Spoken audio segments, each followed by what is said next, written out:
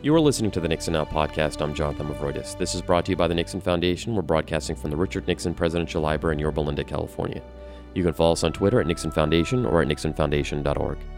On July 20th of this year, the Nixon Foundation commemorated the 50th anniversary of America's moonshot with AT&T at the Nixon Presidential Library with events all day on campus. The keynote was a discussion between three White House aides who witnessed President Nixon's historic phone call from the Oval Office to the Apollo 11 astronauts on the lunar surface. Also in the Oval Office that day was our next guest, a Secret Service agent detailed to the president. His name is David Nazaneski. He was a career agent and served 26 years in government service. David, welcome. Thank you. David, can you start off by telling us your path to the White House Oval Office on July 20th, 1969? Certainly. I started with the U.S. Secret Service as a special agent. My original duties were more criminal investigative and assigned to the Washington Field Division. And then a few years later, was transferred to the White House and performed duties that related to security of the president and the White House and so on. What was the mood of America at that time in the late 1960s, particularly the mood in the White House administration?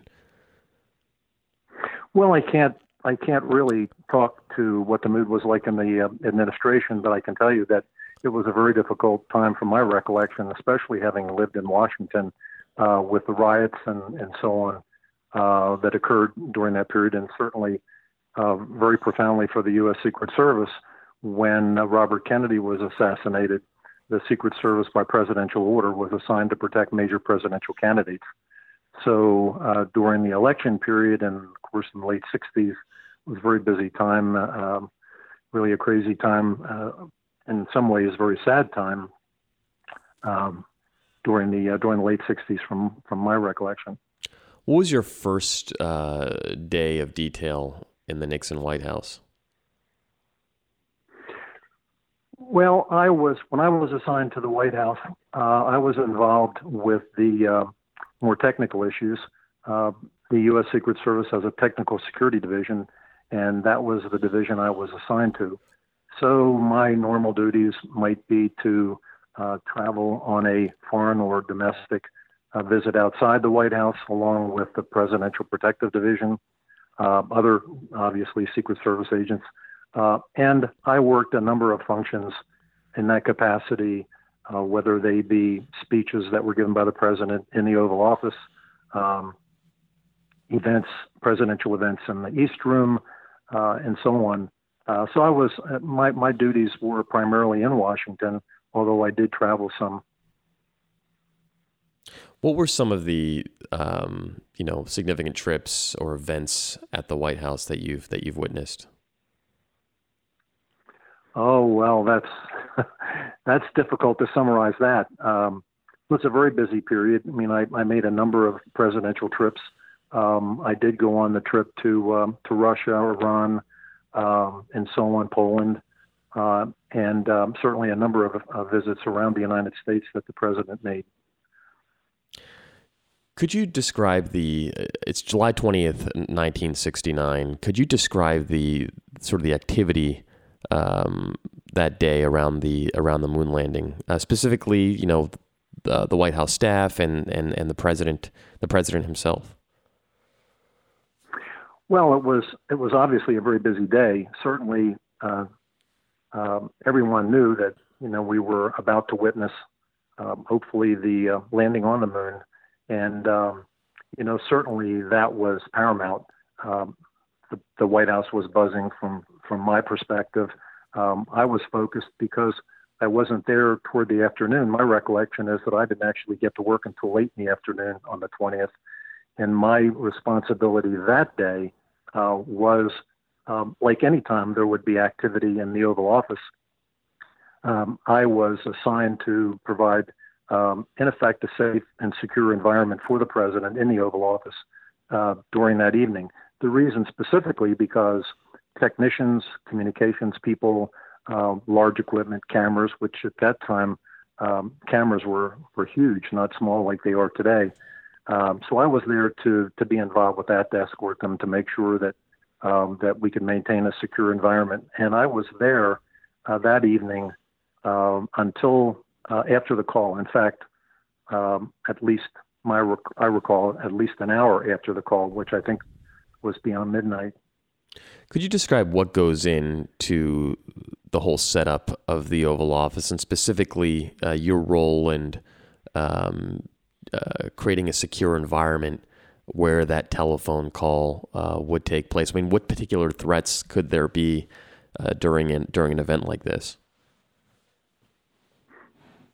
Well, it's hard to say what specific threats there might have been, but wherever the president goes, the Secret Service maintains a secure environment, and what goes in, what comes out, especially when people from the outside. Now, normally when visitors are in there, it's a different situation, but when technical equipment, cameras, wires are being set up and whatnot, then it becomes particularly important for the Secret Service to surveil the activity, to escort the activity, to make sure the people that are in there are authorized, and to make sure what they're doing is authorized. That was a very busy night because you really had from two different responsibilities. You had the media folks that were in there, technicians setting up the cameras and so on to film it all. But you also had the White House Communications Agency officer, we call them WACA, White House Communications Agency for short, to set up the actual telephone that was going to be used, the communication device that was going to be used by the president to make this call. So it was very busy. There were a number of people in there. There was a lot of activity.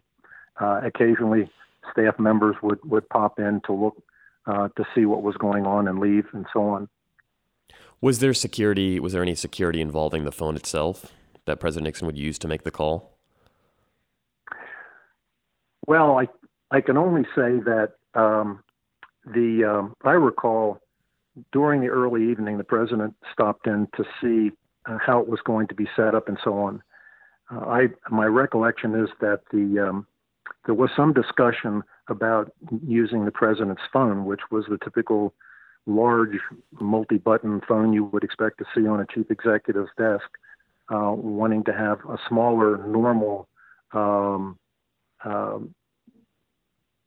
that would be used. And in fact, the White House Communications Agency officer that was responsible for the call brought in a telephone and wiring and so on.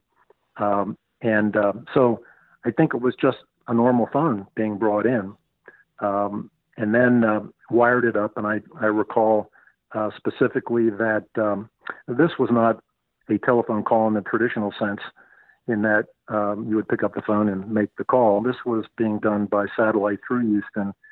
So the technology was different. The phone was used. And I remember that and this is not my lane, but I remember that the impedance or something in the mouthpiece was not going to be appropriate, and that was removed, and another one was put in that was more technologically conducive to the type of call. And then, of course, we all know about the telephone call. And the security of the phone afterward is an interesting discussion, because when it was the phone call was over, the president left the office. Of course, the media was in there, the traveling press pool, and the photographers. They all left. Now the technicians were just disassembling everything. And I remember the phone being disassembled, the wiring being pulled and being put in a box. I recalled at the time, where's the phone going? I mean, certainly it was obvious to me that the phone had incredible historical importance. And the White House Communications officer said that, well, it'll go back to M Street. Well, M Street at that time was the repository for all the technical equipment for the communications agency, and their command structure was located over there. And I said, on the shelf? And he looked at me and, well, it's going back to M Street. So realizing the importance, I remembered, because of my experience as a criminal investigator in chain of custody, and it amazes me today that I even thought about it at the time, but I thought, well, some years ahead, how will we know that that was the phone? I recall getting a paperclip and scratching my initials on the phone, and then it went in the box and back to the communications agency, and that's the last I saw of it. So I'm not really sure. As for security, I'm not sure where it went or how it was handled after that until it was ultimately turned over to the Nixon Library, I believe, in the National Archives through the Nixon family. Can you describe how President Nixon entered the Oval Office that day? In particular, what was his mood? And could you just describe the overall atmosphere of how he came to the Oval Office desk to make that phone call? Well, everyone was very focused on their responsibilities, and I think it was so important that clearly, regardless of the event, everyone wanted to make sure that this went absolutely perfectly. I recall the president coming in that evening, having been around him some, certainly not nearly as much as some agents that traveled with him all the time. He was very, very animated from my perspective. He was clearly understood the history of the moment, and as president was seemed to me to be very excited. He was very vocal. I do remember that when they were about to plant the flag, I recall him saying, "Plant the flag, plant the flag." He was very animated at that time. Did he say anything? You had mentioned he said plant the flag, but did he say anything in particular before the call started? Well, I'm sure he did. I'm not sure that I recall exactly what he said. You know, there was certainly some interaction between he and some of the media in the room, and some informal chatter with the staff. But no, I really couldn't say exactly what was said. I do know there was some informal chatter and so on. Before the call was actually made. The call ends. What happens afterward? Where does everybody go? Well, again, slowly but surely, everyone left the office. I remember, and again, I didn't look back to see exactly what the times were, but if I think back, it was somewhere around 8 o'clock in the evening when they actually landed on the moon, set foot on the moon, and then of course when they actually made the steps on the moon and planted the flag, and then the president's phone call was much later, and I think it was just before midnight, if I recall. But I remember being in there until well after midnight, because after the call was made, the president left, staff left, the reporters left, and the only thing left in there was the equipment, the technicians, myself, and a couple of others from the White House Communications Agency. And then it was a very quiet place. Reflecting back on the moment after midnight, I did think to myself, my goodness, I just observed the President of the United States make a telephone call to the moon. So I wasn't lost myself on the incredible historical significance of the evening. But I must say, it was every event that I worked with the president is an incredibly important moment, regardless of what it is. And so I was working and focused on that. But like I said, it was afterward that when I reflected back on the evening, I wasn't lost on the fact that this was an incredible moment in history. Our guest today is David Nozneski, a career Secret Service agent who witnessed President Nixon's historic phone call to the moon from the Oval Office. David, thank you so much for joining us. Jonathan, thank you so much for having me. Please check back for future podcasts at nixonfoundation.org or on your favorite podcast app. This is Jonathan Mavroidis in Yorba Linda.